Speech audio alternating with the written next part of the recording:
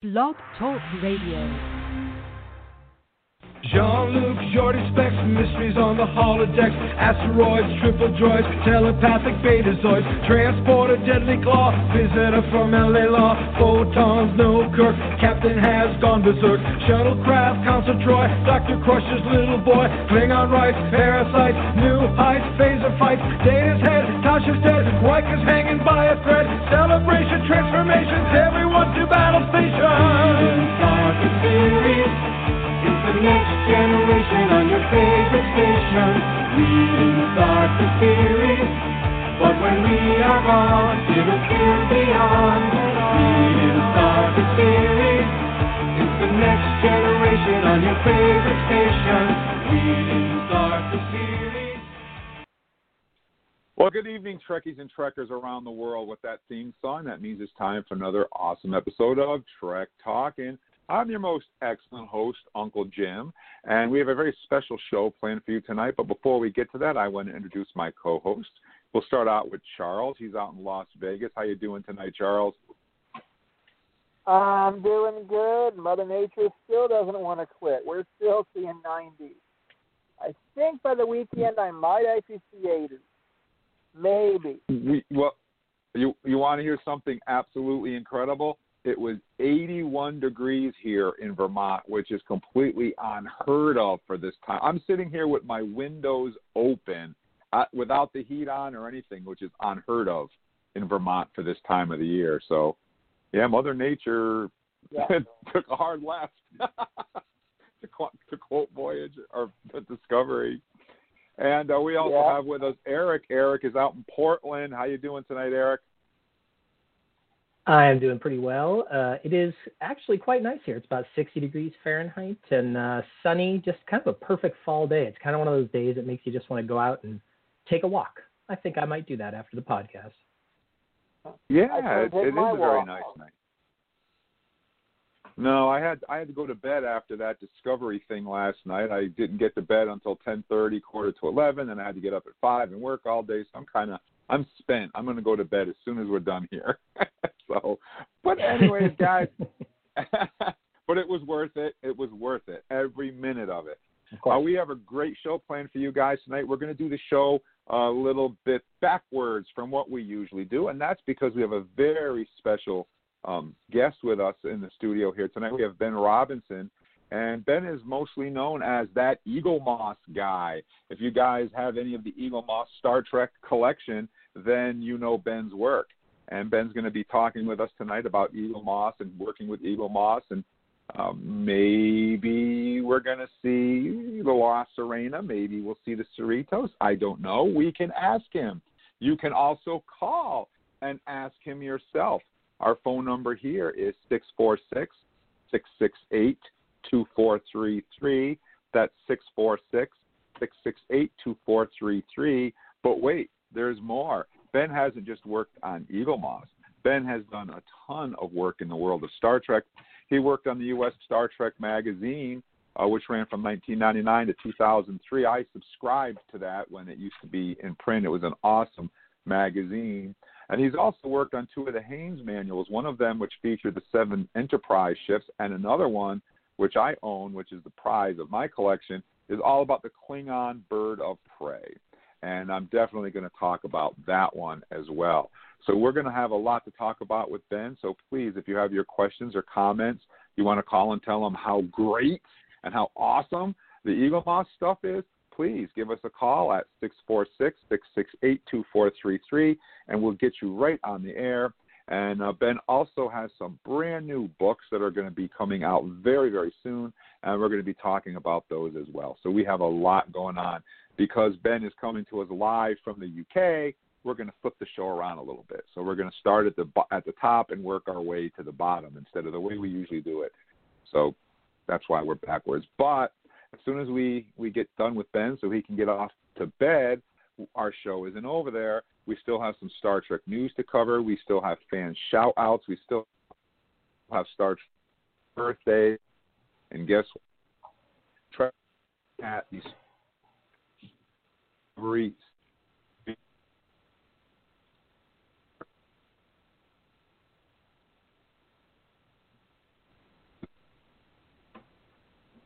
So it was experience with guys. So 6 2. One thing that if you don't mind, maybe. Jim, you're breaking up on us. Yes, Jim. Yeah, it sounds like Jim has been breaking up a little bit here, but that's okay because we'll get his internet connection sorted out. And I think that we are to the numbers from around the globe. So let's talk about those. As everybody knows, we broadcast from the United States. So about 76% of our listeners are from the U.S. But this week we have a brand new number one in the international running. We have Australia coming in with 4.39% of our listeners. So how about that, guys? Australia has come from way down below the number 5 spot and now holds the number 1 spot of our international listeners. So thanks very much, folks from down under. Also, 3.63% of our listeners come from the UK. In the number 3 spot, we have 3.56% of our listeners who come from Ireland. Norway, actually, the dark horse that came in months ago, is still moving up a little bit here. So now Norway's in the number 4 spot with 2.35% of our listeners.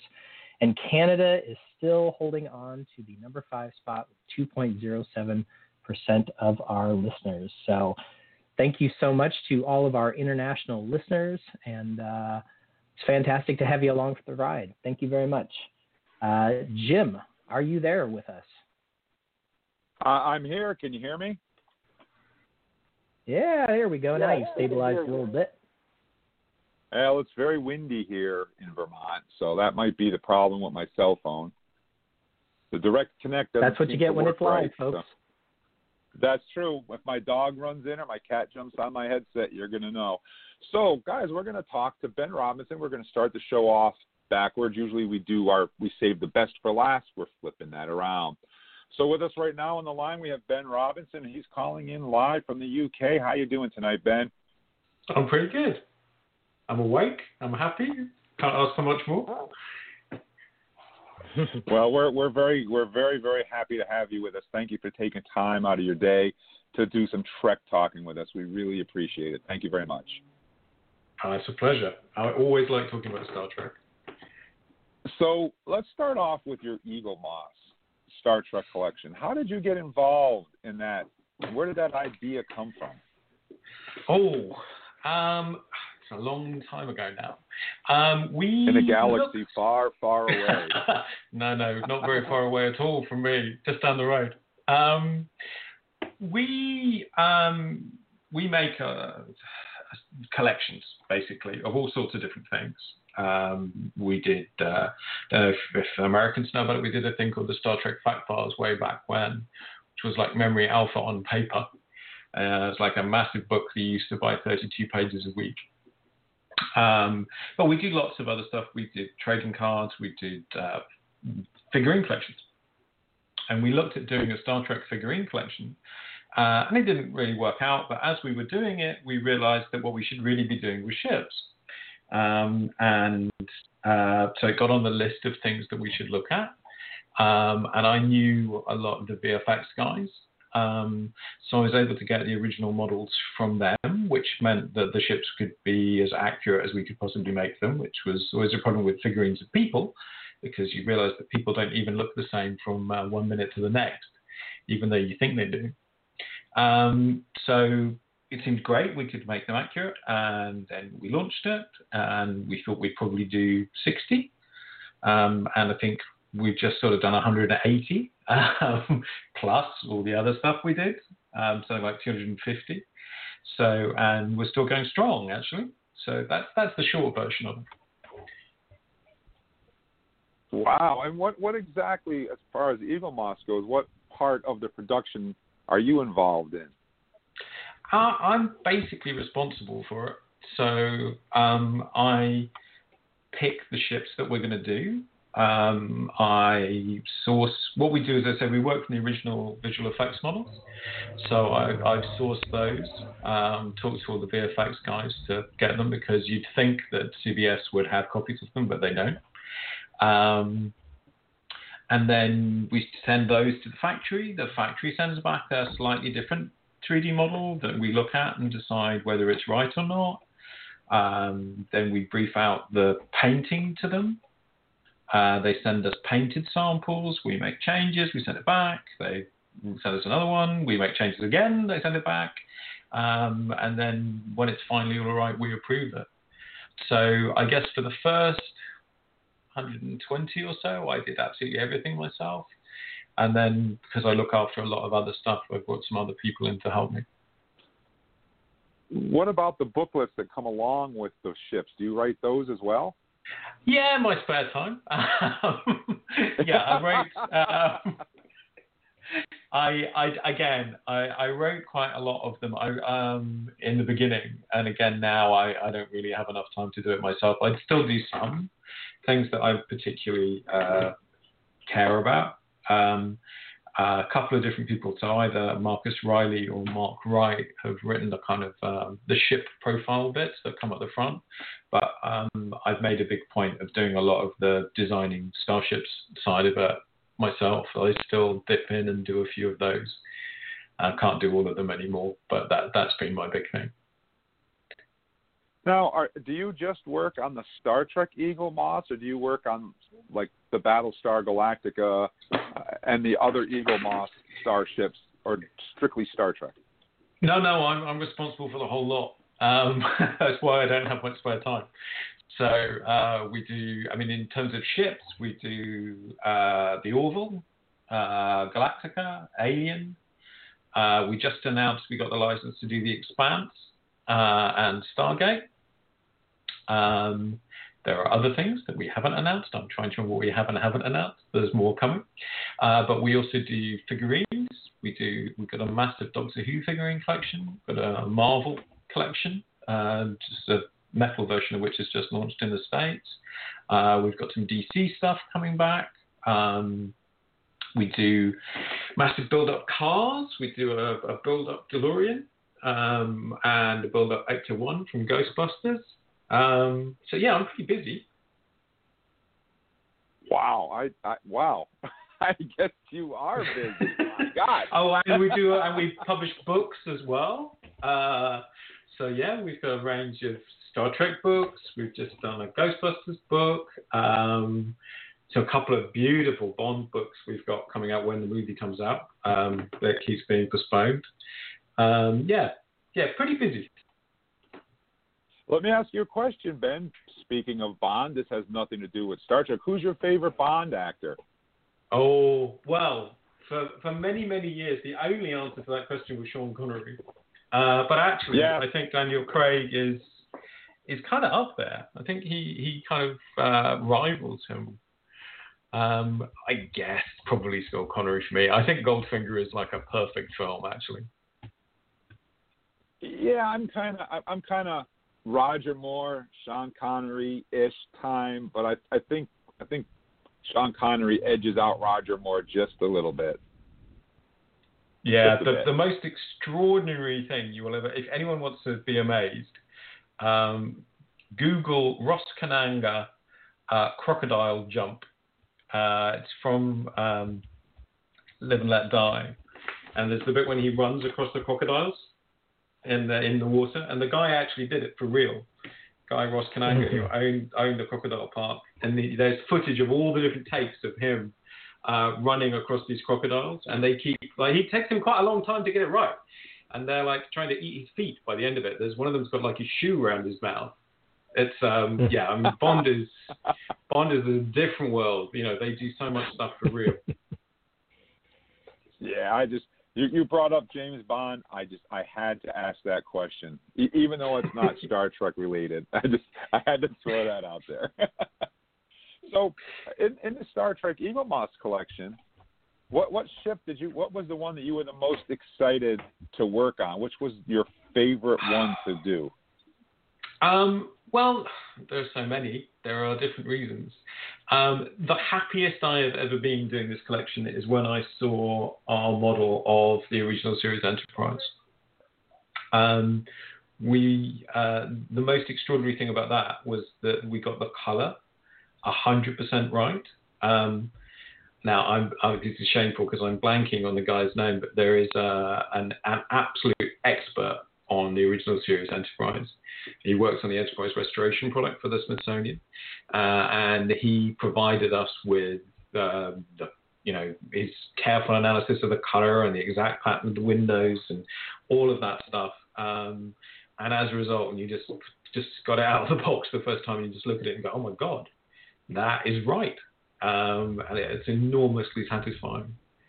A couple other highlights, I guess the Akira. No one had ever done a model of the Akira before, which is crazy.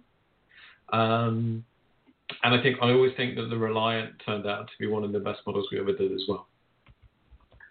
Yeah, that. Let me ask you another question though. Have you ever been to the Smithsonian Institute to actually see the Enterprise itself, all lit up in all its glory? I have not. It's on my bucket list. I would love to go. It's definitely one of my kind of wish list things. It's pretty cool. How about in my own neck of the woods? Have you ever been up to the Star Trek original set tour in Ticonderoga? Oh, again, I have a standing invitation from those guys to go. We talked to them a fair bit. Talked to James, and I am desperate to go, but I have not yet been. No. The closest I have come to original series sets was I used to know Matt Jeffries fairly well, and he still had his study model of the sets that he made for the directors to show people how they were laid out. So that's the closest I've got. It's like a little cardboard model that's about 2 feet wide. Well, I'll tell you what, the Ticonderoga is definitely not a cardboard model, and I was blown away when we stepped on onto not only the bridge but the ship itself. They have engineering, they have sick bay, they have the captain's ready room, they have the cafeteria, the transporter room, the engine room, the bridge, all the hallways, everything. It's phenomenal. It really is something to visit. Just don't look up. I have. What I did visit. I sat in Cisco's chair about a week before it was torn down. I was there when they were taking down the Deep Space Nine sets. And the promenade, oh my God, that set. I mean, you could look up, you could look down, you could look left and right. The whole thing was just absolutely real. It was extraordinary. And then again on Voyager, those sets had ceilings, so you were walking down a corridor, or you are walking down a corridor on a starship. It was just amazing. Now, why do they destroy all those great iconic things? Why don't they donate them or do something with them besides just destroying them? That doesn't make any sense. They do put a lot of stuff in storage, but storage is expensive.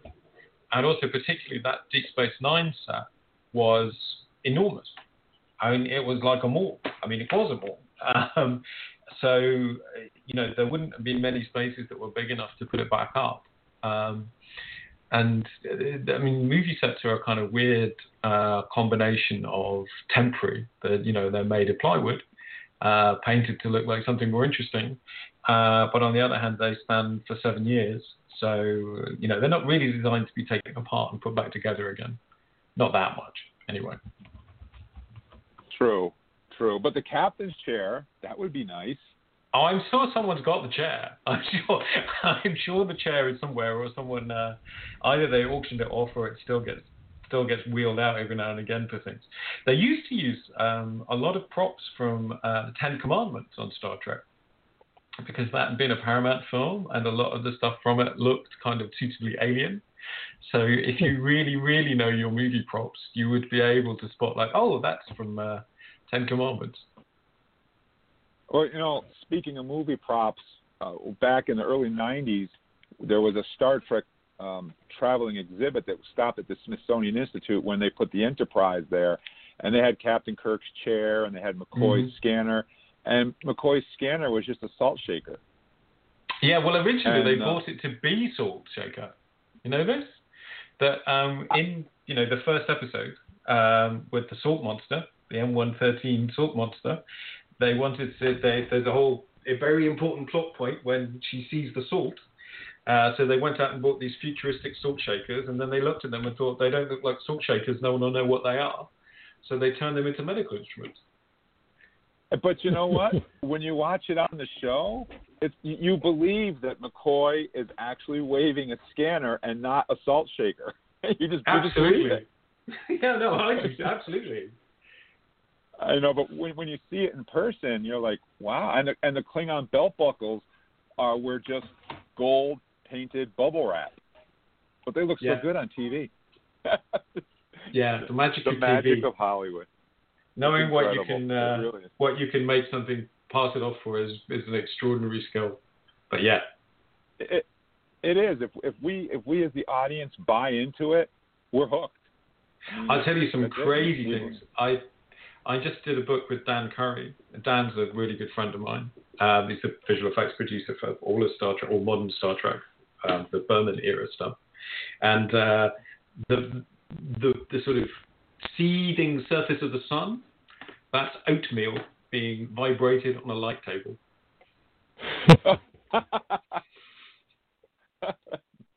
That's funny. That's classic Dan. Yeah. He keeps sending me pictures. Wow. They keep doing these like NASA pictures of the sun because it looks like oatmeal. Like, yeah, okay, Dan, yeah, it does.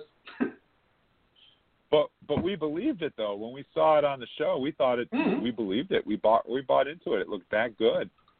No, absolutely. I mean, Dan's got this extraordinary ability to look at something and see it as something else. You know, I would never look at the surface of the sun and think, yeah, that would be like oatmeal with a bit of light shone behind it. But Dan, he goes, yeah, and he's absolutely right. It looks just like the sun. I never, you know what? Tomorrow morning when I have my oatmeal, I'm going to look at it in a different light. You have to vibrate it and shine a very strong light behind it. And then colorize it in a video editing suite. That's Dan's ability, is to be able to look at it and go, yeah, if I did this. Wow, that's creative. That's very, very creative. Wow. But I still love it though. I'll take the orange vibrating oatmeal as the surface of the sun any day. Yeah, I've ruined it for everybody now. So anyways, listen guys, our phone number here is 646-668-2433. We're here with Ben Robinson, and we're going to be talking about, a lot of great stuff after we take our first break. We're going to be talking about the Haynes Manuals, about the Enterprise, the Klingon Bird-of-Prey as well. And we're going to open it up to questions, and I'm sure that Charles and Erik have some things they want to ask Ben, because I've hogged him up enough. I have to turn the show over to my co-host so they can get a word in edgewise. You guys don't want to hear me talking the whole time, do you? Okay, maybe. No. But anyway. No. Old senile Uncle Jim babbling on. Okay. No, when we get back from our commercial break, yeah, I do this from time to time. But we're going to hear from my good friends at Freakopolis Geekery and my good friend TJ. And when we come back from this commercial break, I'm going to turn the show over to Erik and Charles, and they're going to talk to Ben. And if you guys have any questions, please give us a call at 646-668-2433, and we'll get you right on the air with Ben Robinson, the Eaglemoss guy. Don't touch that That's me dial. Forever. Don't touch that dial. Run. Don't walk to the refrigerator. Get something to drink and come right back, because we'll be back after this quick message. This podcast is brought to you in part by the Freakopolis Geekery, the premier upstate New York comics and game shop. Centrally located between Saratoga Glens Falls, Ticonderoga, and Rutland, Vermont, the Geekery is a haven for pop culture and science fiction fans. For Star Trek fans, the Geekery features board games like Ascendancy, as well as awesome gaming titles like Star Trek Adventures RPG from Modiphius, Star Trek Away Team's HeroClix, and of course, Star Trek Attack Wing ship-to-ship tactical combat for the tabletop. The Geekery hosts casual play sessions, learn-to-play sessions, and sanctioned organized play tournaments with limited edition prize support. You'll also find comics and trade paperbacks at Freakopolis, including Star Trek titles from IDW. Lots of issues are in stock, and special orders are no problem. Whether you visit in person by shuttlecraft or beam in online to Freakopolis.com, you'll find yourself right at home at the Freakopolis Geekery. And we're back. We're talking with Ben Robinson from Eaglemoss, amongst other things. And I'm going to turn the show over right now to Erik. Erik, do you have any questions you'd like to ask Ben? Yeah, you better believe it. Thanks for being with us, Ben. I wanted to talk a little bit about one of your other Eaglemoss collections. One of the things we do on the podcast, other than talking to folks like yourself or just generally talking about Star Trek, is we also review Star Trek books and comics. And, of course, one of the Eaglemoss collections that's out there is the Star Trek graphic novel collection, which honestly is the one that probably appeals to me even more than the completely awesome models that you guys also make. But I just wanted to talk a little bit about that collection and just, how are the comics chosen for that? I understand that, I've got one issue myself. I just got started. And I understand it's a pretty wide range of stuff that's included in there. So I wanted to just talk about that a little bit. Well, the choosing wasn't that difficult because the goal was to do everything. So I'm afraid we've fallen just short. I'm very sorry about this, but the sales aren't quite enough to justify it going to the full extent. So we've done 140 volumes. Rich Handley is the editor who looks after it. He is the most knowledgeable man about Star Trek comics in the world by some way. So we basically it's almost everything. And it was a case of just trying to picking the order in which we released it, really, more than anything else. And that's just like you try and juggle. So it's like, here are some Marvel ones, here are some DC ones. Here's a bit of IDW stuff, because obviously there's a lot of that. Yeah, was it just mixing those things up and kind of, just to get variety, or did you have kind of a specific mission with regards to the order in which they're released? Well, we tried to release them sequentially within the different runs. We tried to sort of juggle the runs around a little bit so that you would, if you didn't care for Deep Space Nine, for example, and there was or you didn't like Wildstorm or whatever, then you would get something else the next issue. So you try and keep it. It's the same with the ships. You just try and keep it interesting for people. And if there's something that people really don't like, you try not to give it to them again and again in succession. Mm-hmm. We also kind of talk about some of the other ones. I think, aren't there collections for both Doctor Who and Planet of the Apes as well? Well, the Doctor Who stuff, there are, outside of America, there's this big kind of thing of continuity series. So it's like a massive collection. You sign up at the beginning and then you stay with it for years. So we've done, for Doctor Who, there's never been a graphic novel one. There was one which a guy who works for me, John Ainsworth, worked on, which was like a complete history of Doctor Who with every episode examined in great depth. But we've done, we did trading cards, DVDs, and now we're doing figurines. Like I've got a figurine collection that's got like over 200 Doctor Who figurines. That's fantastic. Who's your favorite Doctor? I'm a man of a certain age, so I'd have to say Tom Baker. Yep, that's mine. We started doing it when David Tennant had just taken the role, and I met David before an episode had been broadcast, and he was so excited to see that he had a trading card. That was a good moment. It was nice. Walk on the TARDIS, meet the Doctor, all in the same day. Was not a bad day. That sounds like a pretty good day. Absolutely. Well, one of the other things from kind of much further back, I can't believe it's been 20 years at this point, but the sort of pretty famous, I think, Ships of the Line calendars from 2000 and 2001, you had a hand in those as well, right? Well, sort of, indirectly. So what happened was that we started commissioning CG artwork of the ships from Rob Bonchoon and Adam Mojo Lebovitz, who were CG artists at foundation imaging. And because they were doing images for us, they then had the idea of going off and doing the calendar. So they did the Ships of the Line calendar, and then before Doug Drexler took it over. So I've never actually commissioned an image for Ships of the Line calendar, but it would never have happened if we hadn't been commissioning images from those guys. Well, I have to tell you that those were absolutely a driver in my kind of falling in love with Star Trek, because they were just so beautiful. The artwork was so amazing in those. Yeah, I mean, it's an extraordinary thing about CG was that, you could all of a sudden, we now have, we do these books that catalogue, I call it Jane's Fighting Ships of Star Trek. It's called Starships. Starfleet Shipyards, though actually we do it for Battlestar Galactica as well. And it's just like, because you've got the models, you can just put them together and you can put them in extraordinary scenes and, create amazing images. Mm-hmm.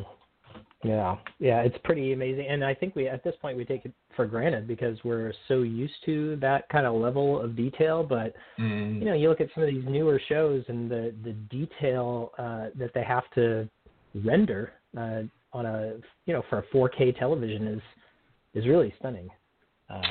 So yeah, it's amazing.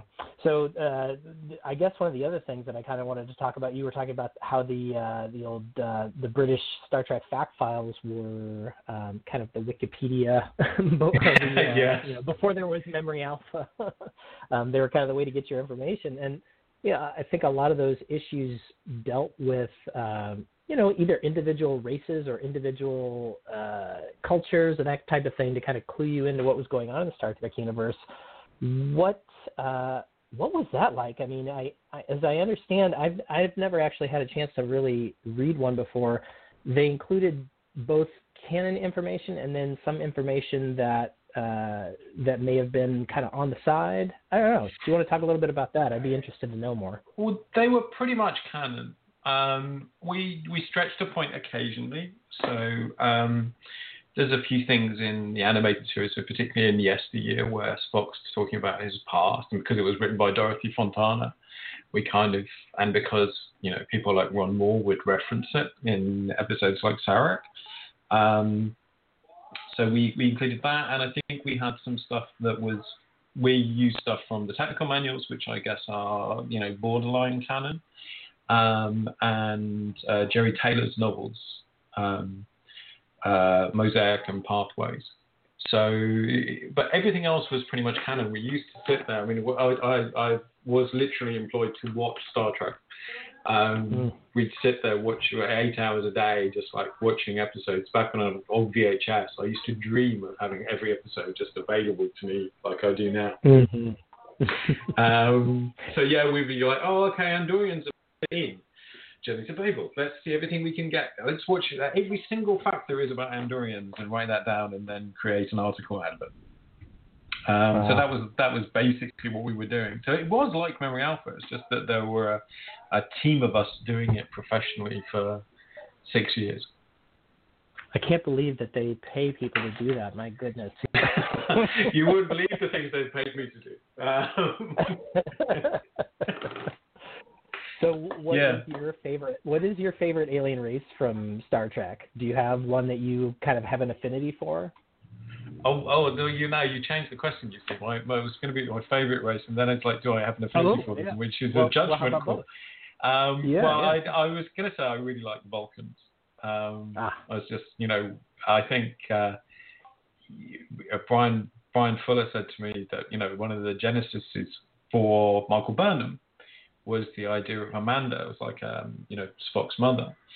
What would it mean to be a human living on Vulcan? And I think that's a really interesting question. Also, I have very sentimentally, the very first Star Trek interview I did was with Leonard Nimoy, which was another very good day. And he said to me, Spock was so human, and that's what made him so compelling. And I think that's very true. So yeah, Vulcans would be my favorite race.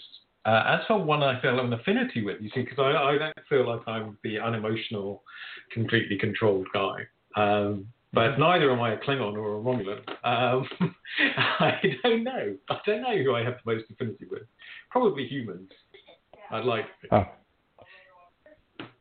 Yeah, they seem to ring true for most of us, I guess. Well, I don't want to hog up all the time.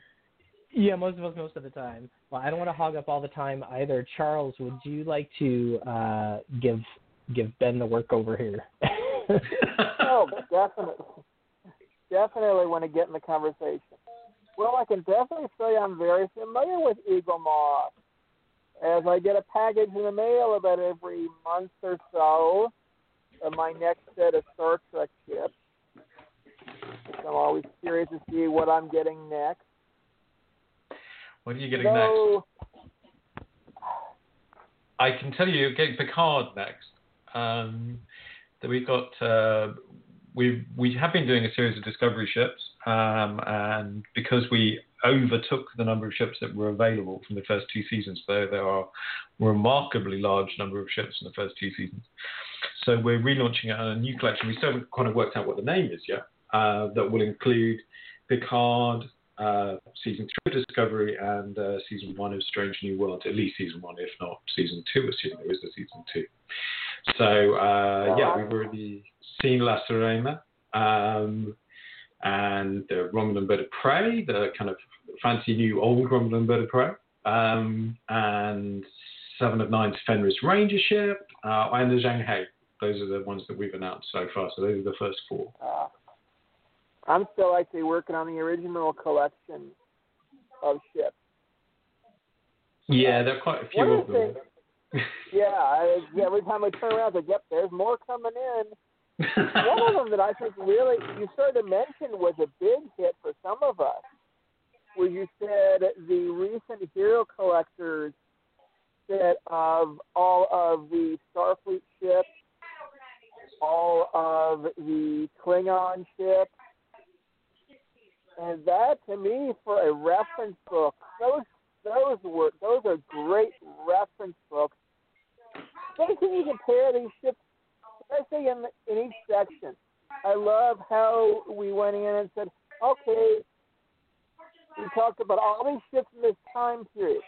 Now let's put them all in a picture and show them comparative in size. And that was just fascinating to see all those together. Scale is a really interesting thing. So one of our fans makes and keeps this beautiful chart. A guy called Colin Merry, and he makes this vast poster that has all of the ships in scale with one another, and it is a very big poster. And some things you have to sort of, break out and say this isn't in scale. I mean, you talk about Klingon ships, the Bird-of-Prey. I mean, the Bird-of-Prey changes size every time you see it. We had to, when I was doing the Haynes Manual, had to come up with an explanation for how come the Bird-of-Prey is always a different size. We're like, yeah, Klingons just have one designer ship. They just scale it up or down. I like that. Well, you mentioned that we're going to finally getting stuff from Picard. What about the possibility of getting something from Lower Deck? Yeah, wow. Cerritos is a nice-looking ship. It is a nice-looking ship. And I have had conversations. And Mike McMahon would be very happy. There are a few legal bits and pieces to iron out before I can say anything. But I think, I can say that we very much like to do every ship that's ever appeared in Star Trek, so certainly all the major ones. I just can't say more than I would really like to do it at the moment. Well, that's more than we knew before. I can tell you I have the models. I have the original VFX models from CBS. You can draw your own conclusions about why I might have them. Well, I'm going to say one of my favorite ships of the collection that I picked up separately was picking up the Enterprise X ship. And the fact that you talked about Mirror Universe, but you also did a great job of integrating that with discussion with IDW's Mirror Universe and their Enterprise, which that's what I kind of look that ship more as, is the Mirror Enterprise ship. And that was I was so tickled when that came. That got released. We're just doing, which we just released, actually, I think it's out, a larger model of the All Good Things version of the Enterprise, which is basically the same ship you're talking about, I think. You're a little hard to hear for a second there. But, it's very much a fan favorite. People love a few extra nacelles and some extra guns. Yeah. So, Ben, before we run out of time, I wanted to ask you, is there anything that you're currently working on that you don't have an NDA signed that you can't tell us about? Absolutely. Yeah, well, the books that are coming out between now and Christmas are the big thing, the big sort of focus for me at the moment. So we have 3 books. We have one that's called Mr. Spock's Little Book of Mindfulness. The subtitle is How to Survive in a Logical World, which feels very, very appropriate right now. And that's sort of taking all the sort of wisdom that Spock quotes in the series and trying to apply it to the modern world, and maybe asking some questions about it. It's a very funny book. It's written by my friend Glenn. It's like, yeah, I think people will get a kick out of it. It's got cartoons. It's just a very different kind of Star Trek book. Then we have basically on the same day, actually, we have a cocktail book. My favorite stat for this year is that if you Google Star Trek cocktail, you get 4.5 million results. And that's like Star Trek in inverted commas. That's just not, I was thinking, it's star cocktails or something like that. It's not. So there's obviously a lot of interest in that. We've actually already had to go back to press on that before it's even gone on sale. So I have high hopes for that. And then the big thing that I spent quite a lot of my summer doing, lockdown worked in my favor on this one, is we did a massive Voyager retrospective book. I talked to the entire cast, apart from Jennifer Lee, who doesn't give interviews, and all the writers. And, I know most of the guys in the kind of art department and the VFX department as well, so they contributed loads. So that's a thing I'm really, really proud of. Wow. And when can we expect to see the Voyager book? You said around Christmas? November, I'm going to say November 17th. There have been a few little movements because of COVID and things having to come on a slow boat from China. But yeah, it's up for pre-order now if you look for it on Amazon. It's called Voyager: A Celebration. And it's what I love about it is that we were able to talk to the actors about their characters, but also the writers about their characters, so that when you talk about a character, you're talking about it from everybody's perspective, it's not just a straight interview. So, which I think has worked out really, really well. I'm really, really pleased with the results. So, Ben, I want to ask you a Voyager question about a particular episode. Okay. I want to ask you about Tuvix. And this is a conversation that we've had on this podcast many times. It's a debate that Star Trek fans still have today. Do you think that Janeway made the right choice, the wrong choice, or was it a Kobayashi Maru type of decision where, regardless of what she did, it was going to be the wrong choice?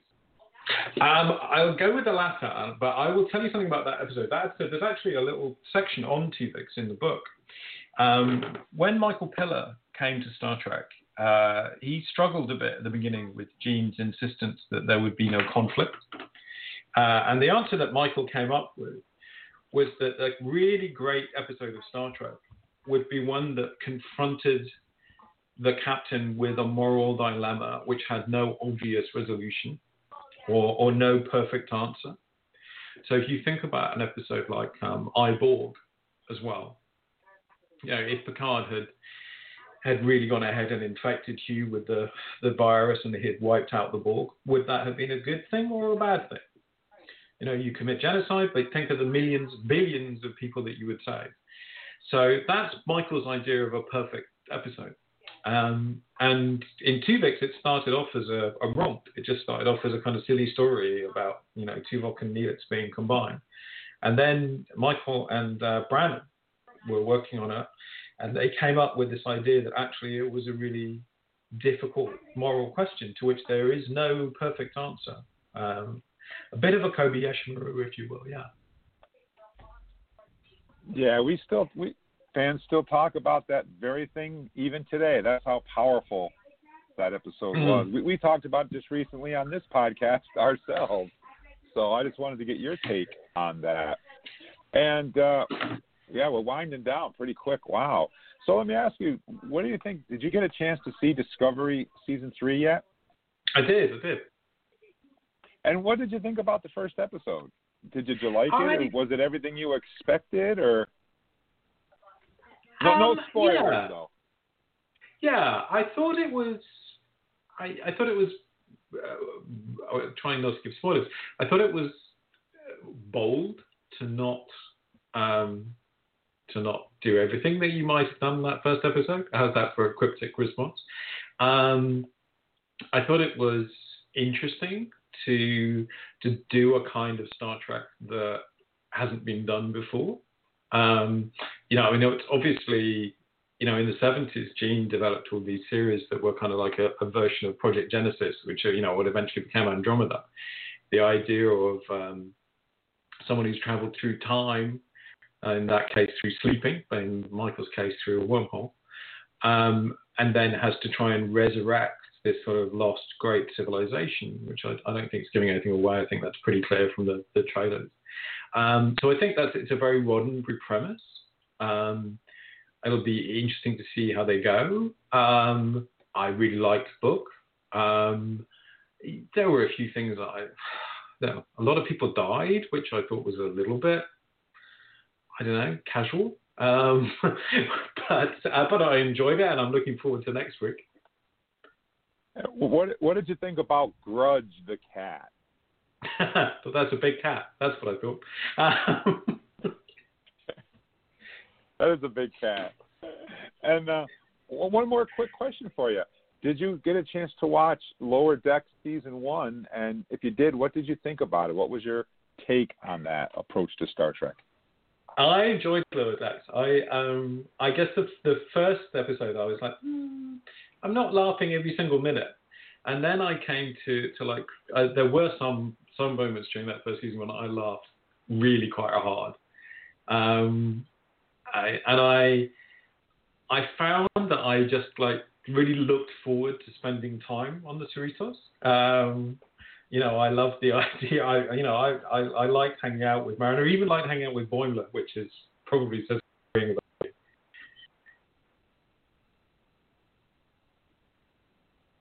Anybody there? Oh. Did we lose anyone there? There we go. Yeah. There he is. There he is. You back? Did you miss me? Everybody there? Yeah, we're here. We're here.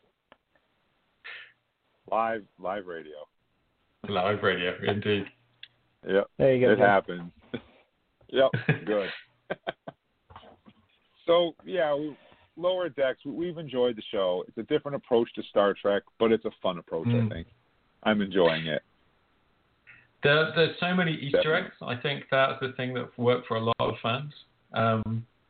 That Packlet ship at the end. I don't know if you noticed that the Mondor, the original Packlet ship is just stuck on the front of it.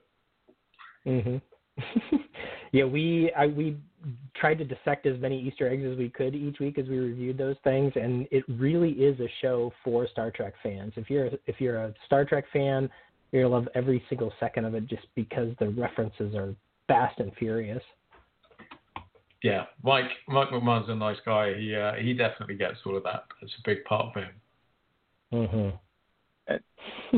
And I like it because it doesn't feel like they're pandering to Star Trek fans either. Because when they make their Easter eggs or their references, if you didn't catch it or you didn't know, it really didn't affect how much you enjoyed the episode. But if you did catch it, it just made it that much more better for you. Absolutely. I think one of the early descriptions of Mariner is that she's a fan. That she's like going, oh yeah, Kirk did this and But I think you're right. I mean, the best Easter eggs are the ones that just kind of slide by, and if you know, like seeing the Mondor stuck to the front of the Packlet ship, you know, not everyone's going to spot that, but you're going to feel very pleased with yourself if you do, obviously. Yeah. And now, are you guys planning on making that ship in the Eaglemoss collection? That might be a stretch too far. It's quite difficult. The other thing we always talk about, we never actually managed to do, is the original animated series. So I do an inflatable Enterprise. That's my goal in life. But there's some very weird ships in that. The animation is you can do anything you like in animation. It makes it a bit challenging sometimes. Yeah, and you know, I think that's the difference between Star Trek the Animated Series and Star Trek Lower Decks. They're both animated, but they're a completely different type of animation, different style. Yeah, and I think actually, I suppose I was going to say, and I think Mike's very very determined that it's all canon. But actually, so was Dorothy. Dorothy Fontana was the producer on the animated series, and she was very clear. She didn't see why it was any different to any other Star Trek. She was not happy when it got ruled out canon. Yeah, but didn't they rule it back in as canon again? No, it's only got... Well, Mike McMahon's determined to make bits of it canon again. That's why you see, like, the Doctor in Lower Decks is the same species as Unrest, and why there's, like, in the episode where they go to the hospital planet when Boimler's taken away with all the weirdos, the guy who takes them is from Eric's species as well. So Mike's been quietly trying to sneak a lot of that animated stuff back in. But there are a few problems. I mean, like, you have giant buttons and things like that. We've talked about that before. Well, they did mention that on Lower Decks, so there is a giant Vulcan Spock running around somewhere, because there's Philosians. But anyways, you know what, Ben? Believe it or not, we're out of time. That hour just flew right by like crazy. So, and I want to say thank you very much for taking time out of your schedule to talk with us, and for staying up so late, because I know you're over in the UK. We really appreciate you talking with us. Thank you very much. Oh, it's a pleasure. I'm a bit of a night owl anyway, so it's not too much of a problem for me. But it's a pleasure.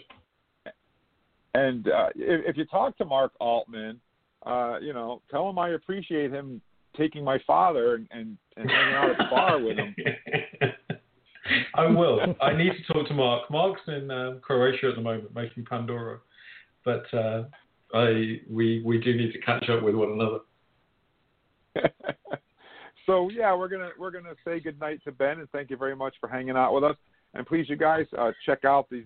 I assume they can pre-order these books from Eaglemoss. You can, or from Amazon. Mr. Spock's Little Book of Mindfulness, Star Trek Cocktails, and Star Trek Voyager: A Celebration.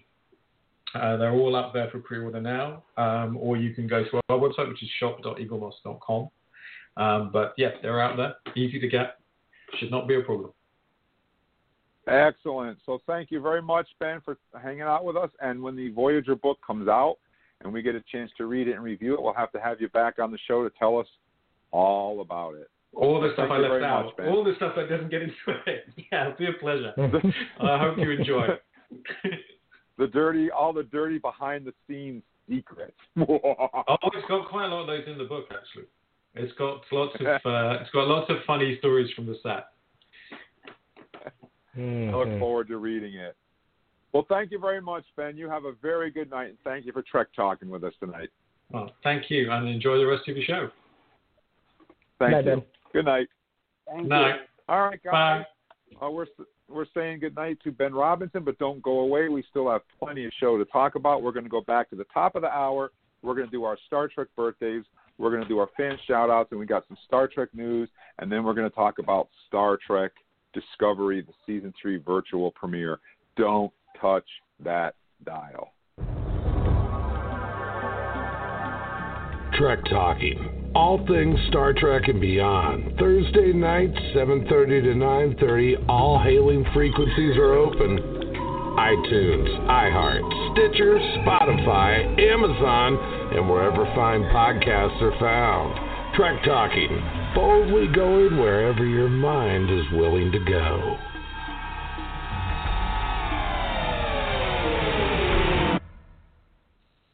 And we're back.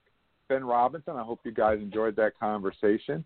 And we're going to jump right back to the top of our show with our fan shout-outs. And usually we do this after we go around the globe. So we're just going a little bit backwards right now. So, Erik, why don't you jump in and start us off with our fan shout-outs? You better believe it. Thank you very much this week to Dana Ludwig from Switzgau in Saxony, Germany. Man, we have a lot of Germans coming up here, folks, and thank you so much for listening. We also have Ilanka Liska from Jülich and Kristen Maywald from Stuttgart. So 3 Germans in a row. Thank you so much for listening to us. We'd also like to say thank you to Fergus McDonald from Dublin, Ireland.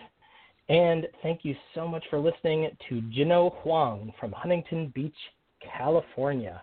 Charles, who else is listening to us? All right. Well, we got Robin Bailey Warinsky from Las Vegas. What person? We got Tim Corwin from Deerfield, Florida. James C. Woodham from Fort Walton, Florida. Fort Walton Beach, Florida. Then Bopak from Toronto, Ontario. And James P.J. Stiles from Vegas also. Which I'm not claiming with him either. We got some Vegas people this week. Vegas, baby. Do you know any of those people, Charles? Don't know those people right off. Unless they're in the club, and I just don't know them by name that well. Well, that's okay. They're somewhat. Around. They're local. And I'll jump right in here and finish off our fan shout-outs with Alvin Manning from Norfolk, Virginia. Thank you very much for listening, Alvin. We appreciate it. Thank you to Vanessa Roney from Lancaster, Lancashire, UK. We just talked to Ben from the UK. Jennifer Wiggins from Northampton, England. And Diana Parent from Edmonton, Alberta, Canada. And we'll wrap up our fan shout-outs by saying a humongous hello, live long and prosper, and kapla to Sabrina Rosa from Rome, Italy. Thank you very much for listening, guys. You're all so important to us, and we appreciate each and every one of you guys. Hell, we couldn't do the show without you guys. It's true. Right. It's true. Without any listeners, it's just us talking to ourselves. Yeah, and we could do that anytime. So, well, what's really cool is with our Facebook page and everything, it really allows us to kind of have more of an interaction with our fans, and you'll remember that when you go on our Facebook page, if Jim decides to pick you and you get the little heart, that means that you will get a shout out this week. So that's kind of a special honor. That's right. I forgot to mention that if when I go through and I'm picking all the names, we pick 15 a week. If the little heart shows up next to your name, that means that you're going to be on our show, so you want to tune in and hear your name. Mm-hmm. So this is where we do our birthdays. And unfortunately, we don't have a lot this month, but we have some real good ones. And before we do that, we got to sing happy birthday.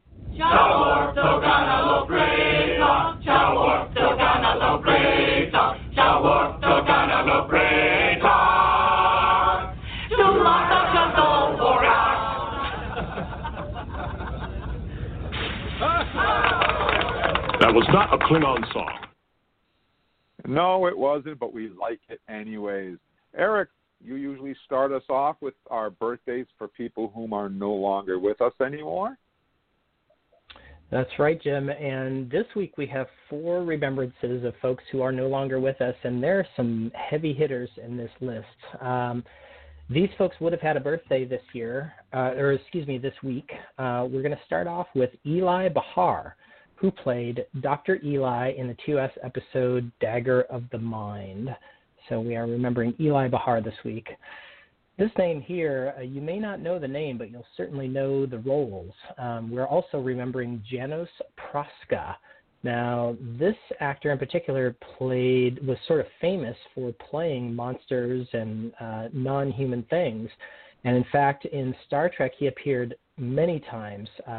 First in the episode, well, he was actually in the cage originally as kind of a killer chicken. That scene was eventually cut and severely reduced in the actual cage, so he didn't really get much screen time there, but he's more famous for being the Mugato in the episode of Private Little War. He also played the Horta, the little carpet devil from Devil in the Dark. And finally, he was also in the episode Savage Curtain as the Yarnek monster in that one. So an actor who we have seen many times and whose face we do not know. Janos Proska would have had a birthday this week. We're also remembering Barbara Marsh, who is a name that you should probably know if you're particularly I think of it as a DS9 thing, but it's actually from TNG, DS9, and the movie Star Trek Generations. She played Lursa from the House of Duras. So happy birthday to Barbara March, who we lost just a few years ago. The biggest one this week that I think rings true across multiple generations of Star Trek, Mark Leonard would have had a birthday this week. He, of course, is known probably most famously, at least in my mind, as Sarek from TOS, the animated series, and Next Generation. But, of course, he also played the Romulan commander in Balance of Terror. He played a Klingon captain in Star Trek The Motion Picture. And this one's thrown in here for Jim in particular, who is a big fan of Planet of the Apes. He played the main general, General Urko, from Planet of the Apes, the TV series. So happy birthday to Mark Leonard, who we lost a while ago, back in the 90s. But so Jim, tell us about Planet of the Apes. Actually, today is Mark Leonard's birthday, oddly enough. Today is his birthday. And I had to throw Planet of the Apes in there because if you guys ever listen to Stunt Treks with myself and Leslie Hoffman, regardless of what the topic is, we could be talking about Batman. We could be talking about Space 1999. We could be talking about Freddy Krueger's claws. It always comes back to Planet of the Apes. It just always does. I don't know why, but it does. So I had to make sure that we mentioned that everybody knew that Mark Leonard played General Urko in Planet of the Apes. And also, I wanted to say that Mark Leonard holds a special place in my heart for two reasons. First, the very first Star Trek convention I ever went to, 1983-ish, 84, a long time ago, Mark Leonard was the guest. That was the first Star Trek actor I ever met, and he signed a picture for me to Jim, Live Long and Prosper. And it's from the Journey to Babel episode where he's standing around the table eating the colored marshmallows there with the Andorian and the Tellarite. And one of my prized possessions is that picture. But later on, go up 10 years later, when I wanted to do my first Star Trek convention, I said, you know what? Mark Leonard left such an impression on me. He was such a personable, friendly, nice guy. I want to have him at my first Star Trek convention. Reached out to him. He showed up. It was right around Star Trek 6 time. My wife and I, Karen, we picked him up at the airport, brought him to the hotel. We sat down, talked to him for a few minutes. I was real nervous because you don't talk about Star Trek and these actors. You got to be professional and, whatnot. So the first thing he wanted to start doing was talking about Star Trek, which I was like, great, cool. We went there. I was real nervous. He reached across the table and mind melded me. And it was the best moment of my life. I'll never, ever, ever forget getting Vulcan mind meld from Mark Leonard. He was sitting right next to me at the table. My wife was across. And it was just an awesome, awesome memory. So that's my Mark Leonard story. Charles, why don't you continue on with our birthdays? Okay, we got Justin Lin, who was the director of Star Trek Beyond. We have Ben Vereen, who was Commander Edward M. LaForge, a.k.a. Geordi's father in TNG's Interface. Played Nose in Voyager episode Gravity. And Renee Jones played Lieutenant Akul from TNG. Akul. I think is that Aquiel? Aquiel, yeah. I'm not positive myself. Okay. I think that's Aquiel. And I'll wrap out the birthdays. Let's have Jim finish us off. Yeah, it was a slow month for Star Trek birthdays, oddly enough. Monster But there's a couple. Monster. So I want to start off with, if you guys have ever listened to this podcast, you know one thing that I'm really big on, and that's music and music cues, because I think music can make or break a movie. The proper usage of a theme song at the right moment can make or break the mood of an episode or a movie. So the first birthday we're going to start off with is Michael Chicano, who was the composer for the Star Trek 2009, Star Trek Into Darkness, and Star Trek Beyond. Great theme songs, really captures the feel of Star Trek, so happy birthday. We also have another one, a Klingon. Of course, I usually get the Klingons. I couldn't do Barbara Mosh because she was in our remembrances, so Erik got to do that one, but not this one.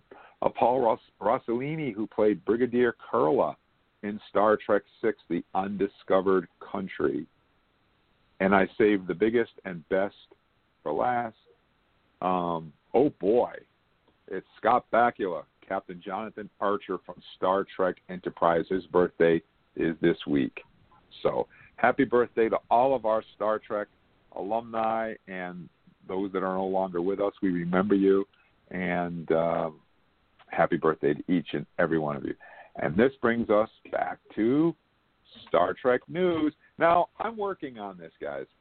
I'm trying to come up with a Star Trek news intro like we have the birthdays. But right now, we just have the old 50s was it a teleprompter beeping? We're going to improve it. It'll get better. It will get better. But for right now, this is our Star Trek news intro.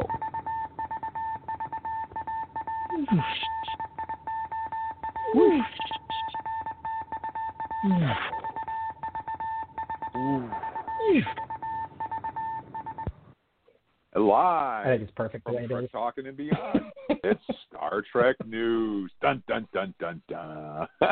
News. Well, something like that. Like I said, guys, it's still a work in progress. It'll get better as time goes on. Don't you worry. So,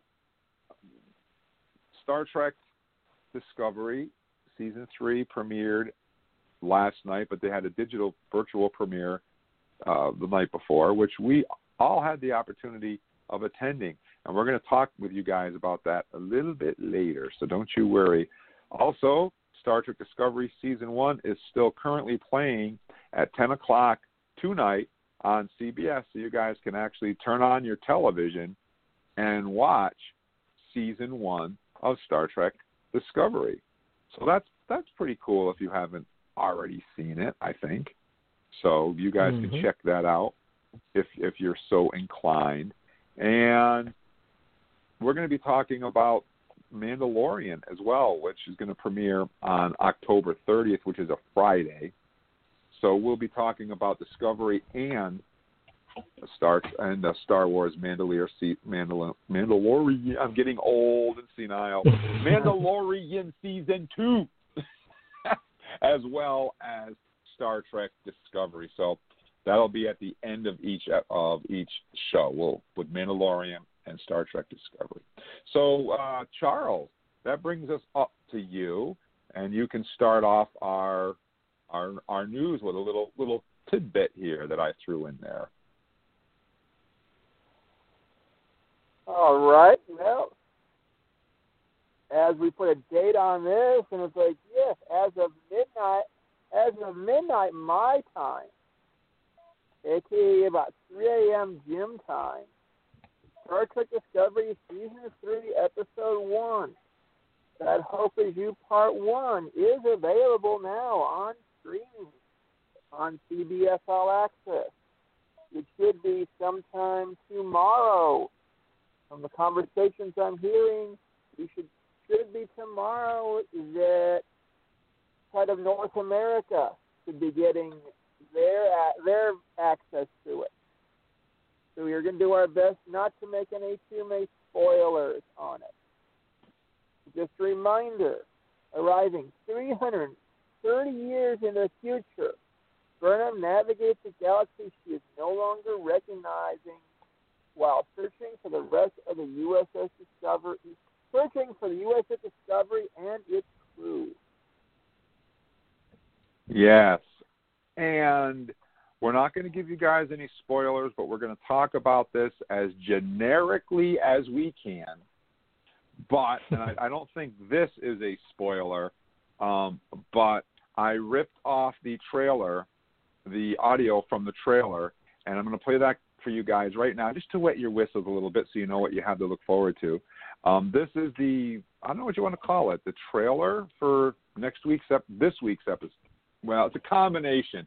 This is the new trailer for Star Trek Discovery, I think. Where is it? There it is. You might want to hold on to something. This world feels like a dream. A strange, terrible, beautiful dream. Everything is different. I am different. I promise you. I'm ready.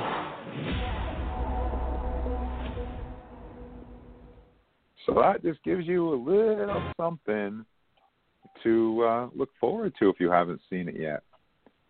Just a little teaser to wet your whistle. All right, Erik, take us away.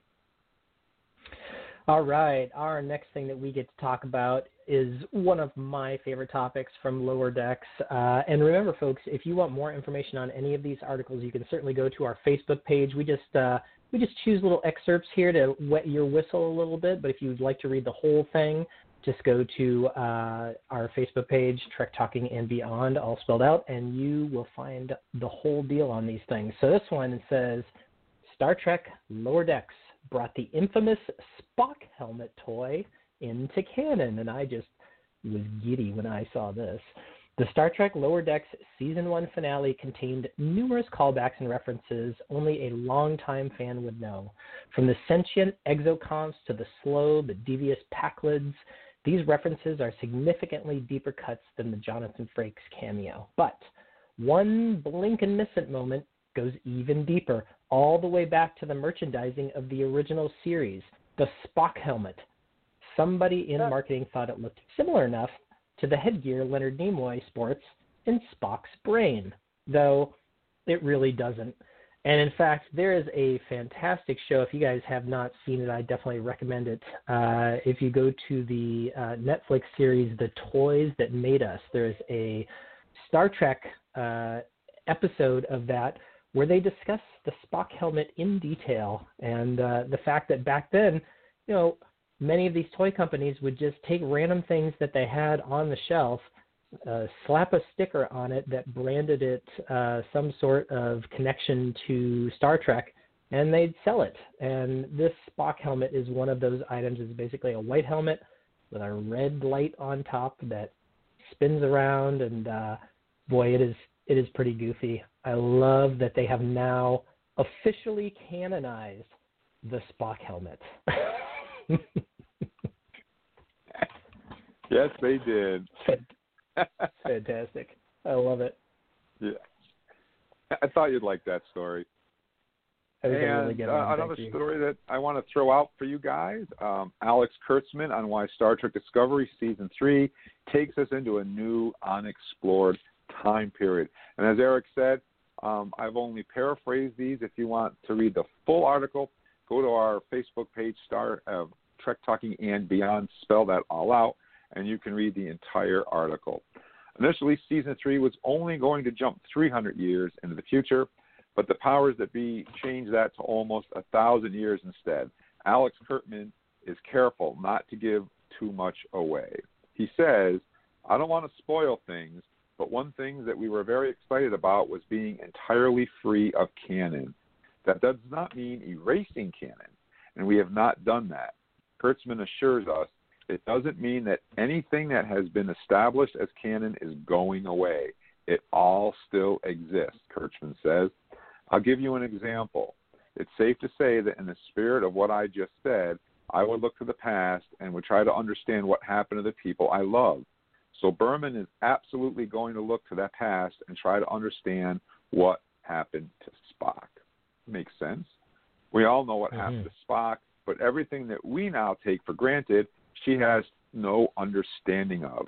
So she will dive into that, and she will get to see what became of her brother, and that will actually impact the story for her in a significant way. I've just told you more than I told anybody about that topic. Yeah, there's a lot to unpack there. A lot to unpack. I'm kind of surprised that he would go that far as to say that much, because that feels like that gives up some major plot points that have not been revealed in any of the trailers so far. So this is a very interesting interview. I personally did not necessarily expect a connection back to Spock this season, given how far in the future we are, but I love that idea. We talked a lot about how Spock and Burnham are almost a perfect duo. The human Vulcan and the Vulcan human, they're a great pair, and it makes sense that she would want to look to the past and, find out what happened to him and probably draw some strength or some guidance from that.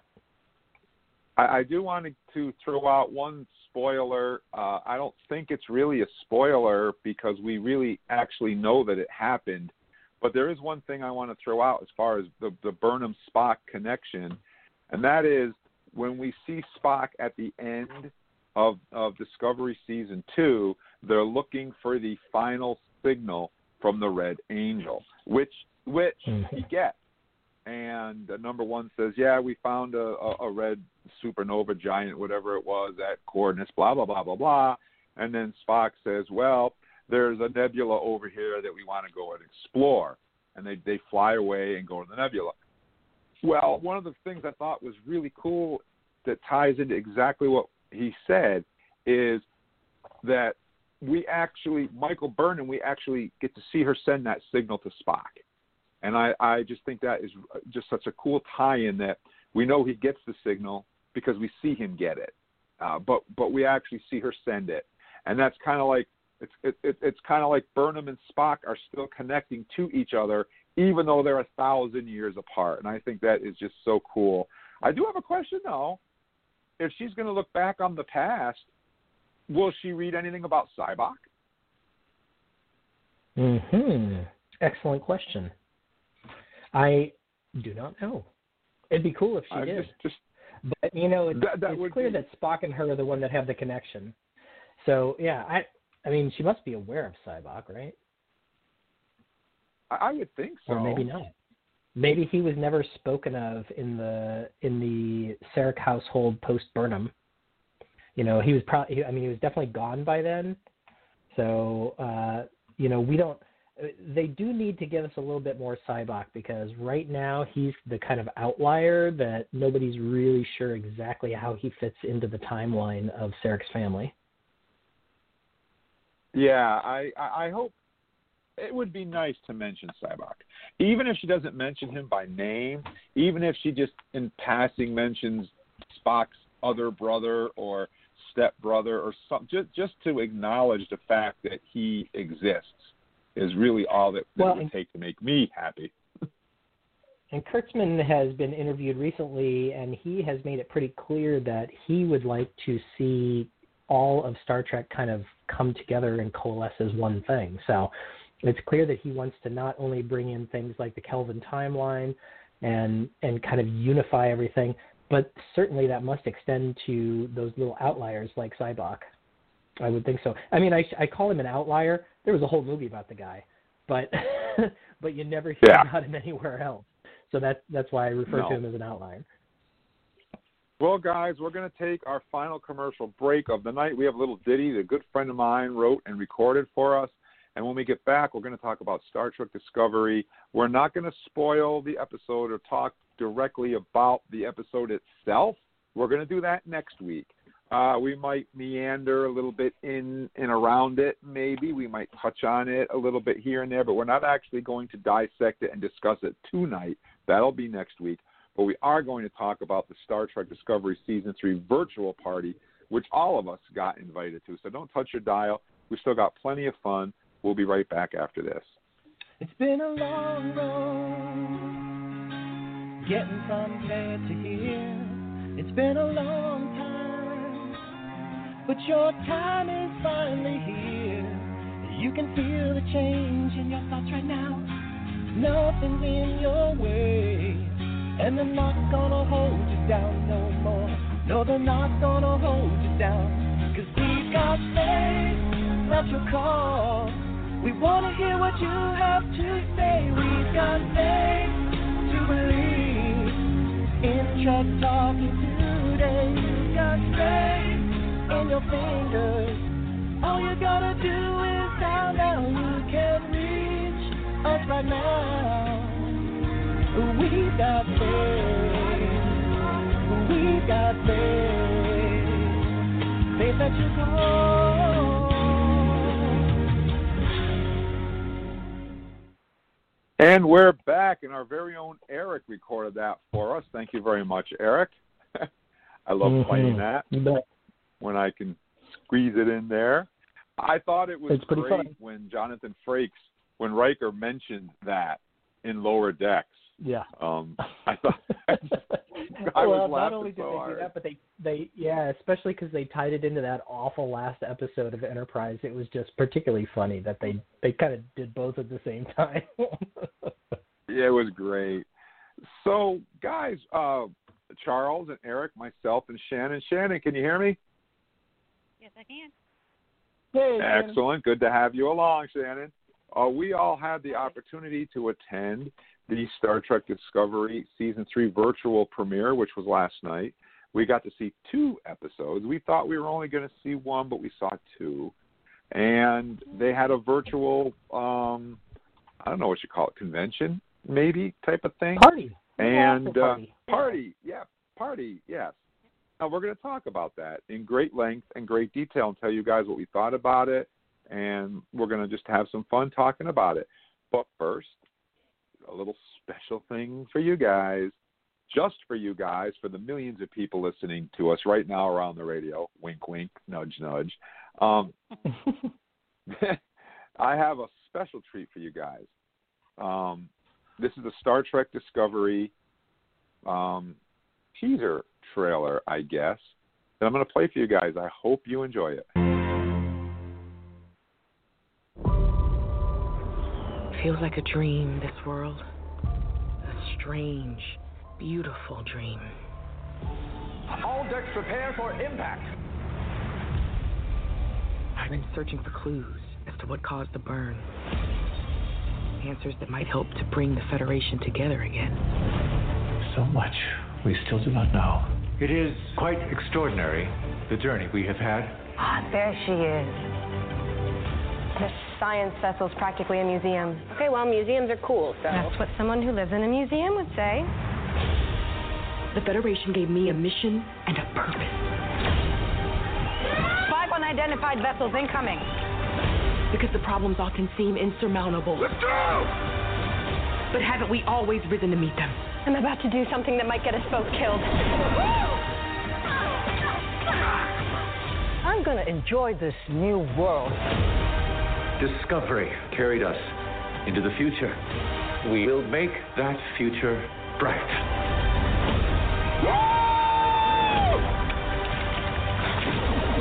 You are going to figure out what caused the burn and help to rebuild the Federation.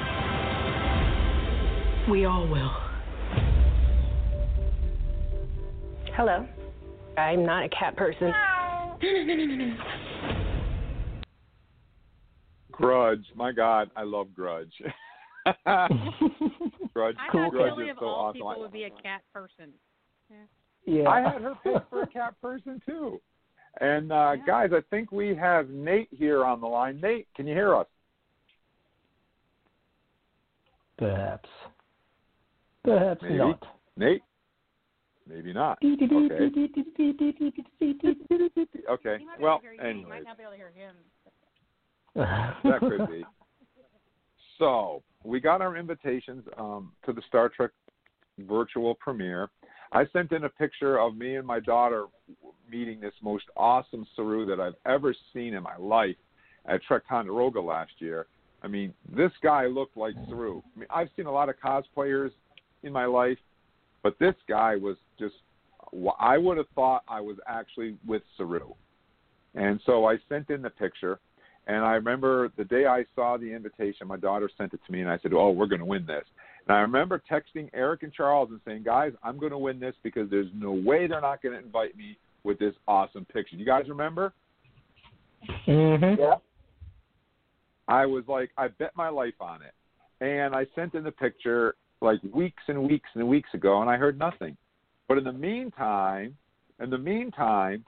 Shannon got invited, Ken got invited, Erik got invited, Nate got invited, and I got nothing.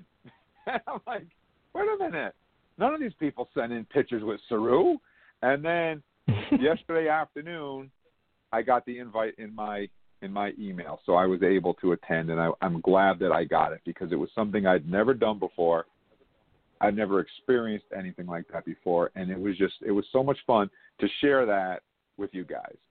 So the way it worked was like this. They set up a link, and they sent you a password, and you logged on to this site, and you put in your password, and then up on the screen, you actually got a message directly to you. It said this link is for Jim Yeager or whatever your name was. And when you were watching the first episode, that your name was on the episode the whole time you watched it. Same thing with the second episode, which I thought was really cool. You know why? And I can tell you exactly why they did that. I know. Wait. Because if anybody it's a watermark. Right. If anybody leaks pictures from the premiere, from the red carpet premiere, they're going to know who did it. Yep. Who would do something like that, though? Who would do that? My God. Oh, who would do that? People would do it. People. Who would go into a people movie would do theater it. to record a movie that just came out to put on the internet? All they have to do is wait 2 weeks. That's all they have to do. Yeah, that's all. Well, in this case, wait a day. No, for the second episode, we didn't know was coming. Oh, for the second episode, yeah. Yeah, so the way they did it, guys, was we watched the first episode, and then we went into the virtual party. And I was sitting there watching Sonequa Martin Green talking about filming, and all of a sudden the screen went to red alert, sirens, red alert flashing, and it said that episode 2 was going to be coming up shortly. I was like, episode two? And so, yeah, I had to stay up past my bedtime because I wasn't going to miss that. So let's talk about the virtual party, guys. We'll dance around the episode a little bit, but let's talk about the party. Shannon, what did you think about the way they did the virtual party? What was your favorite parts of the virtual party? Well, I like to have the catwalk where they showed pictures of people that people have sent in, like yours. I didn't see yours, but yours would have been in there. And then you could go to Fireside Chat and, the actors are talking. And I mean, I have ADD, and I could not keep up with all the comments that were flying through there. Alex Kurtzman was on there too. Like, I said something to Dr. Muhammad Noor because I know he's one of the. I've met him, and he's a very nice guy. And he's one of the science things, and he responded. I'm like, it was. Like I said, they were like 30 a second. You couldn't keep up with everything. Like, okay, but everybody's having such a good time. It was almost like being there. Mm-hmm. Yeah, the only thing that would have made it better would have been hanging out with you guys. Would have been the only way to make it better. Yeah, I thought it was interesting. Yeah, I mean, I would agree. We had the fortune of being all on a chat at the same time, so that sort of allowed us to communicate while we were in the virtual rooms. But the great thing about the party was that it was essentially set up as 4 different rooms. There was the Starfleet catwalk, which was a zone you could go into, and they were showing photos of these photos that Jim was talking about of people in costume that had sent them into the contest. So they had an Andorian host who was showing the photos that fans had sent in. There was the Federation Fireside chat area where they were doing these interviews, like Shannon was just discussing. They interviewed Sonequa Martin Green, Doug Jones, various other people. It was really cool. That's where I spent most of my time. They had a place called In-Flight Entertainment, which was basically just a DJ, just jamming. And I got to tell you, folks, he was pretty good. Like, if you wanted to dance, that was the joint that you could go to do that. And the fourth link was the Mercantile Bar. And the Mercantile Bar was hosted by a bartender and an Orion. And they just were sort of like shooting the breeze the whole time, about an hour's worth of just kind of chatting with the crowd, responding to the various chat rooms and stuff. So each one of these areas had a chat room, and you could interact with each other. And at some point, Jim said, "Are you guys in here? I can't tell if you're in here." And we send a chat, and then I'd see Shannon's name pop up, and it was pretty cool. Yeah. Actually, the bar, I would have a different name for the bar, as you had the bartender and the lounge singer. Yeah, absolutely. And she was a bit more of a classic lounge singer, is what she was. And she played it up too. It was pretty funny. Yeah. And if you guys, like Shannon said, the chat went by so fast, but Marina Sirtis showed up in the chat, and Jonathan Frakes showed up in chat. Sonequa Martin Green, Anthony Rapp popped in. They all Alex Kurtzman showed up and chatted with the. It was so great to see them interacting with all of the fans. It was and they were bouncing in and out of different rooms.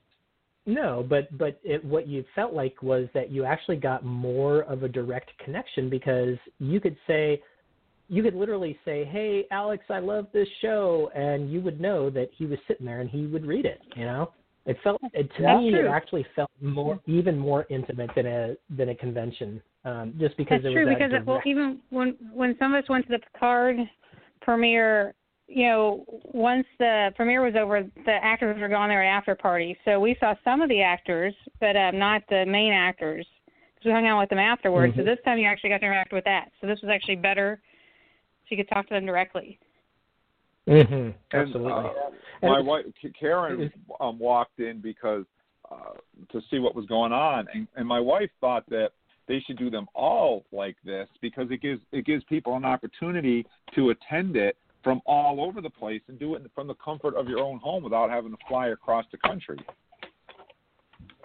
I really like it because it feels like it levels the playing field. You could invite, theoretically, just as many people as you wanted to, provided your internet servers and whatnot could actually handle the bandwidth. But, there's no reason that a convention has to be just available to those folks who can afford to fly there, or, that type of thing. Or get tickets. Virtual, anybody can, or get tickets. That's right. You're right, Shannon. Some of these things, limited tickets. Some people may pay over face value if they don't get in ahead of time. So it's a great way to do it. And one of my favorite things, I really enjoyed talking to Grudge the cat. Oh my God! Universal Translator. That was so funny. That was really so funny. They had Grudge sitting there, and they'd ask him a question. He'd go, meow, and then Universal Translator would translate what the cat said. I thought that was just, I was falling off my chair laughing. That was my favorite part of the whole thing. And you had a NASA engineer questioning Grudge, and he's like, okay. Yeah, my cat AJ was sitting here saying, "Dad, I can do that, Dad. You want to see me do that? I can do that." Well, I posted a picture of our Maine Coon with the background on the page last night because I thought it was very funny. Because he was listening. When Greg was talking, he's like, where's that coming from? I saw that. I saw that when Grudge was meowing, AJ was sitting here like, what's that? Where's that coming from? Yeah. Yeah, because he's not used to hearing cats on my computer. Right. Well, overall, I found that the virtual party was really a lot of fun. I really enjoyed it. It was a blast. I mean, another nice feature that we haven't mentioned yet that was pretty fun. I think all of us took advantage of it. Was they had something called the photo booth. So they put up a QR code that you could scan with your phone. You take a picture of yourself and you essentially text it to them, and they fix it up with the Star Trek Discovery premiere kind of logo around your face, and then text it back to you, and then you could share that on social media. So that was another kind of level of interaction. The only thing that I was going to say was, did you guys ever find a way to go anywhere to see if you could see other people's photos? I don't think that I saw that. No, I only saw them when people posted them online. Yeah. That was the one thing that I wish was available, because they had this function called photo booth, and so you would assume that you could then go and maybe, browse other people's photos, see what they're doing.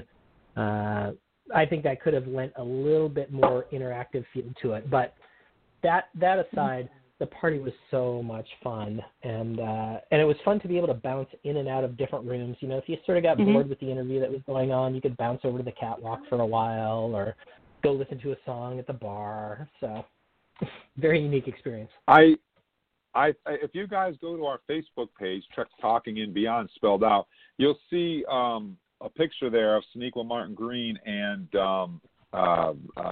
Dr. Colbert that they took from the photo booth, so you'll know exactly what we're talking about. I was a little bit. I thought they could have changed that picture in between the episodes. Every time the barcode popped up, it was just the same picture over and over again. Particularly at the end, after the second episode, it said to take one last photo, and it was the same photo. I thought they were going to be different frames or different pictures, but they were all the same regardless of when you took it. But that was really cool. Yeah. I mean, maybe Photo Booth 2.0, when they do this again in the future, will be a little bit better. At least they offered a lot of different options. So if you didn't want to sit and watch interviews, or you didn't want to just sit and listen to music, you could choose what you wanted to do. I thought that was very creative. Right, and also, like, if you were in the chat, they'd say, like, "Oh, did you see the red alert in the other stage or whatever?" And so you could go over there, because it apparently didn't go at the same time across all 4 rooms. Oh, interesting. Okay. Yeah. I really enjoyed Sonequa Martin Green's fireside chat. She was very personable, very open, very friendly, very cordial. Tilly was cracking me up. I thought she was a riot. I love her anyways, but I thought she was a riot because she was sitting there with her husband, who was off camera, and she kept talking to him and looking at him off camera. I don't know if she thought he was there, but I thought she was a riot. Doug Jones talking about how to give the Doug Jones talking about how to give the perfect hug. I thought was great. When we can. And, the stories I've heard at the Virtual Trek Convention is the biggest hugger at Star Trek Las Vegas may very well be Doug Jones. Doug Jones? Yeah. That was fun. The first time I saw him at a convention, this was not a Star Trek convention, I didn't know who he was, because I just didn't. But, like, somebody wore one of his costumes from a different movie, and he came around and started hugging him, like, okay. So now every time I see him, like, I know that's what he does. He gets so excited. I was gonna say he doesn't recognize his face because he's always in a costume, right? I think I didn't know who he was. That's right. And I feel like as a Star Trek fan, I've seen all these movies with Doug Jones in them, but I never knew what he looked like until he came to Star Trek. That's when I was like, this is the guy who was in Pan's Labyrinth and all these other movies that I love. Okay, somebody wore a costume that was literally 7 feet tall. I don't know how they got it into the convention center. Like with wings and everything, and he was so impressed. He's like, "Oh my God, I got to get a picture with you," to the fan. It's like, it's so funny. That's awesome. Well, I think Doug admitted that most of his costumes, Go ahead. Or you can cut us off. We have a caller. We have a caller Oh, on the line here. I want to answer the phone and see who we have here. Let me see if I can get the mic. Come on, connect. Doug Jones. There we go. Yeah, it's Doug Jones. Hey, good evening. Thank you for calling Trek Talking. What's your name and where are you calling us from tonight? Hi, my name's David. I'm calling from Portland. Hey, David. What's going on, buddy? Hi, I'm pretty good. Been listening to you guys. I'm like, oh man, I wish I would have been there now. It was fun. It was fun. Really enjoyable. I liked when Stamets was talking about the cat, and he didn't get an opportunity to act with the cat, but he was shadowing Jonathan Frakes, who does episode 3, and obviously the cat is in that episode because that was the only interaction that Stamets, that the actor had with the cat, Anthony Rapp, was Wilson not Cruz. Stamets. So I enjoyed it. I thought it was a blast, and I hope they do that more. Well, my guess is that the reason he was shadowing is the same thing that another Star Trek actor did. Is they're shadowing because they want to go into directing.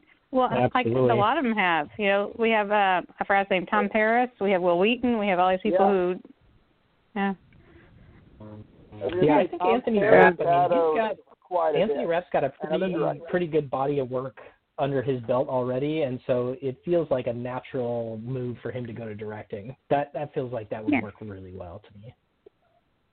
But I was going to make a comment about Doug Jones, where he said that one of the reasons he really loves to interact with fans and actually work on matching his creatures is most of his creatures are so well detailed. You know that person did a lot of work to create that costume or that cosplay. And he just loves interacting with those people because it's such a hard work to do it. Yeah.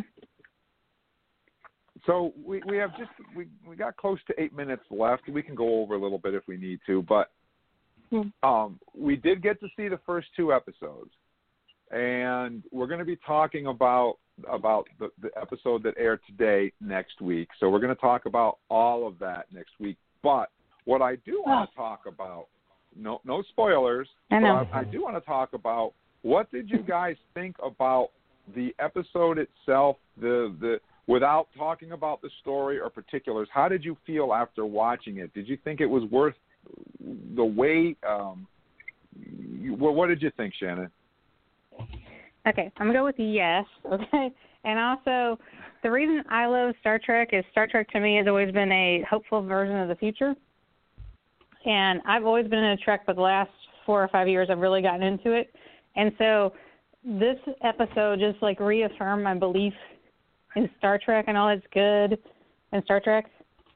And that's not a spoiler. It just does. So, but I watched it twice, and the second time I got more emotional. So I'm just saying. I've only watched it twice. I have to watch it again before next week's show because there was so much information thrown at us that I have to sit down with a pad and write some of these things down so I don't forget to talk about them next week on the show. Yeah. When I watched it like an hour ago, I was like, oh, I missed that. Because it was very fast. There was. And how about you? What did you think, Charles? Oh, it was just a chance of actually getting a chance to see this one. It's like, okay, it answered quite a few good questions in it, and it created brand new questions. And it was just, wow, okay, this is going to be another good season. Yes, I know a lot of people say, oh, you guys just blindly loved Discovery. No, it's not blindly loving Discovery. I like the storylines that they've been creating. And I think it's going to be another good season. And how about you, Erik? Yeah, I would say this episode is definitely, it's fast-paced. There's a lot of information that comes to you. It's got some fantastic action. But I think Shannon hit the nail on the head, because for me, the overarching feeling when this thing was over was that I was just happy. I was just giddy with happiness. I felt like the episode really, I mean, as much as I love seasons 1 and 2 of Discovery, this one felt like a little bit of a different animal to me. It felt more optimistic.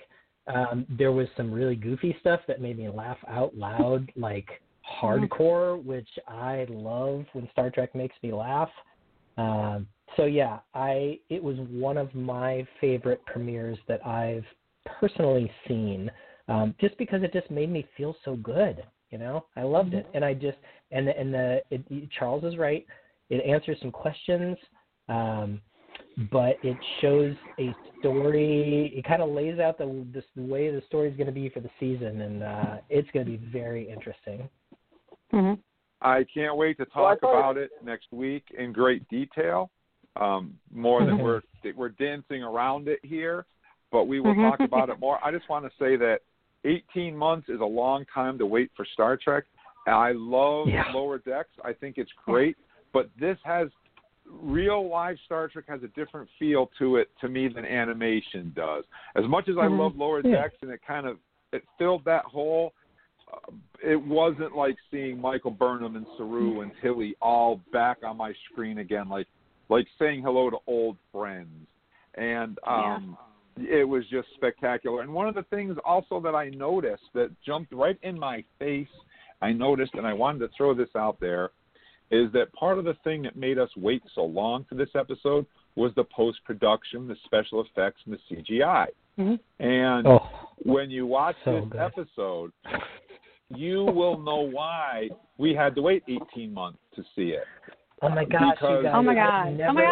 I've never seen special effects like this. It's just unbelievable. It was like, I was crying. I was like, this looks so cool. Okay. Well, they have to put the tech 930 years ahead. And I'm like, oh my god, that's awesome. I love that tech. That is awesome. Yeah, the tech is so I was stuff that we've never seen before, because this is a new world. The special effects were phenomenal. The CGI, the backgrounds, the environment, filming on location especially was incredible. And it was, I keep telling people on our Facebook page that haven't seen it yet, or maybe they live in a part of the world where they won't see it for a day or two, it's well worth the wait. Trust me, there's one thing worth though. the wait. Yeah, there's one thing which I didn't do today. You need to go back and watch the short Trek. I just lost the episode name.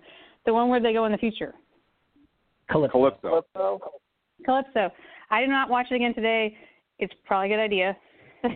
I know I'm missing stuff. Yeah, I mean, you don't have to watch it before, but you know you're going to want a little bit of a tie-in, I think. Spoiler alert. Right. Yeah. We will delve into that pretty sure next week, for sure. Yeah.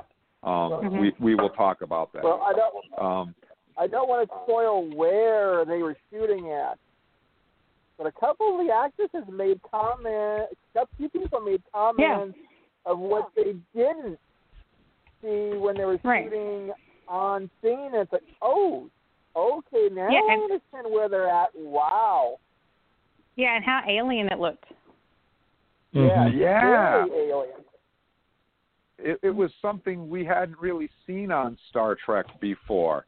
It looked good. It felt like a movie to me. Right, and that wasn't CGI. That was actually where they were. Nope, that was where they were. And if you took, I think that, and I don't think I'm spoiling anything for anybody when I say this, I think that if you take episode 1 and episode 2, and maybe episode 3, which we haven't seen yet, I think if you put those together, it's like a mini movie, kind of like they did with Picard, with the first 3 episodes of Picard. Yeah. I think the 3 of them are going to bookend together to tell the first chapters of this bigger story. That's what it felt like to me. Yeah, I feel like one of the things that they've already kind of talked about was that there was a Michael Burnham story and there's a Discovery story. And you get that over 2 episodes, and that is not unlike an A and a B story that you would get in a typical episode of Star Trek. Maybe. So I think those first 3, you're right, Jim, it's like an A-B story that then coalesce at the end. Very Star Trek. Act 1, Act 2, Act 3, there, yeah. And Act 3, yeah. Because when episode 1 ends, I'm like, what? No, what? And then episode 2, which we got to see already, it just kind of like flows right along. And I think the episode 3 will be the same way. And if you put those all together, I think it's going to tell one big story. And that's what I really liked about it. Well, guess what, guys? We are out of time. Hard to believe, but we are. I want to send out a huge thank you to Ben Robinson, who joined us from the UK tonight. Thank you so much, Ben, for taking the time to talk to us and tell us about the new Star Trek Voyager. What did he? The compendium, encyclopedia. What was it called? What was it? Yeah, it was like an encyclopedia. I don't remember the title, but it was like an encyclopedia. Yeah. Dude, and we're definitely going to have to. We'll get our hands on that and review that. So thank you very much to Ben for hanging out with us from the UK tonight and Trek Talking with us. Thank you, Ben. And, of course, David, we really appreciate you hanging out and talking with us tonight, even though we couldn't say much. But next week, the zippers will next week the zippers will be off, David, and then we can tell you everything. So thank you for calling and listening to us tonight, David.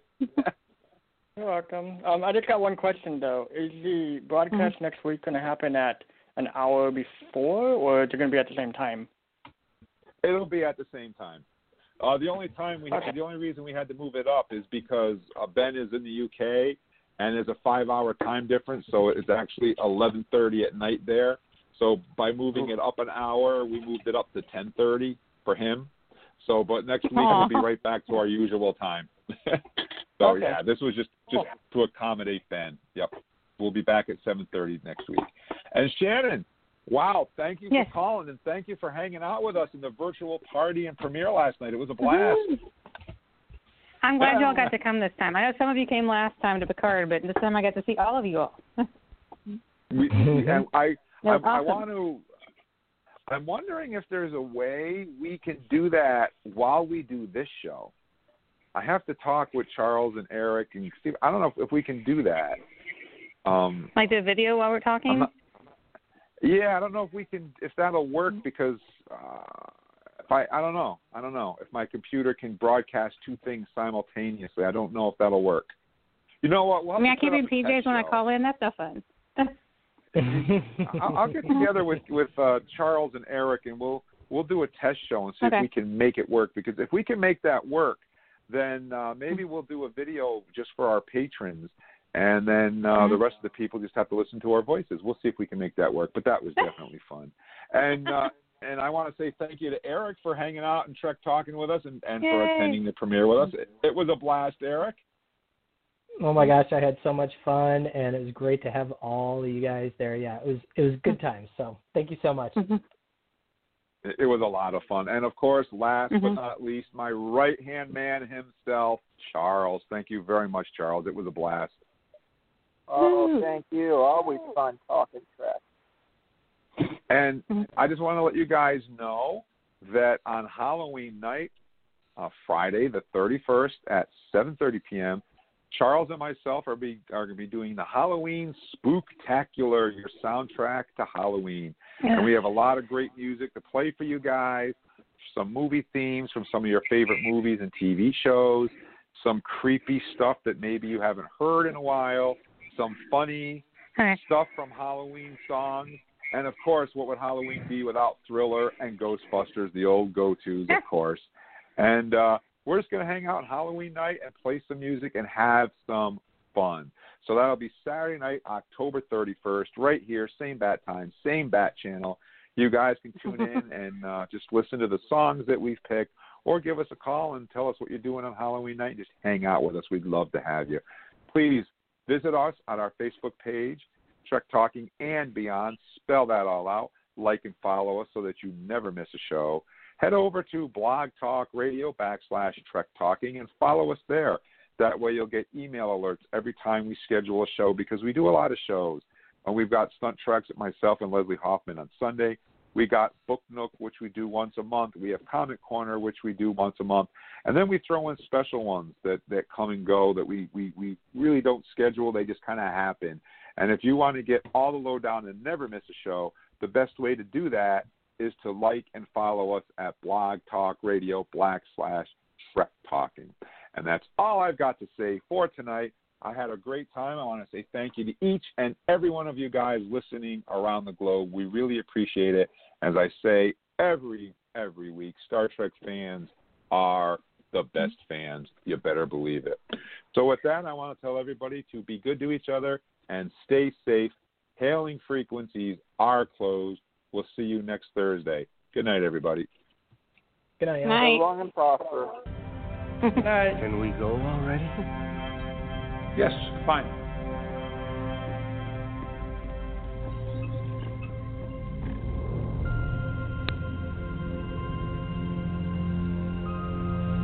Engage.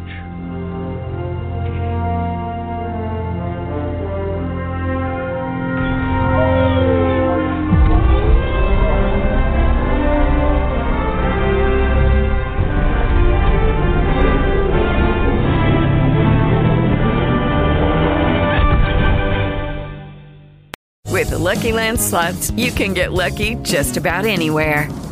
This is your captain speaking. We've got clear runway and the weather's fine, but we're just going to circle up here a while and get lucky. No, nothing like that. It's just these cash prizes add up quick. So I suggest you sit back, keep your tray table upright, and start getting lucky. Play for free at LuckyLandSlots.com. Are you feeling lucky? No purchase necessary. Void where prohibited by law. 18+ terms and conditions apply. See website for details.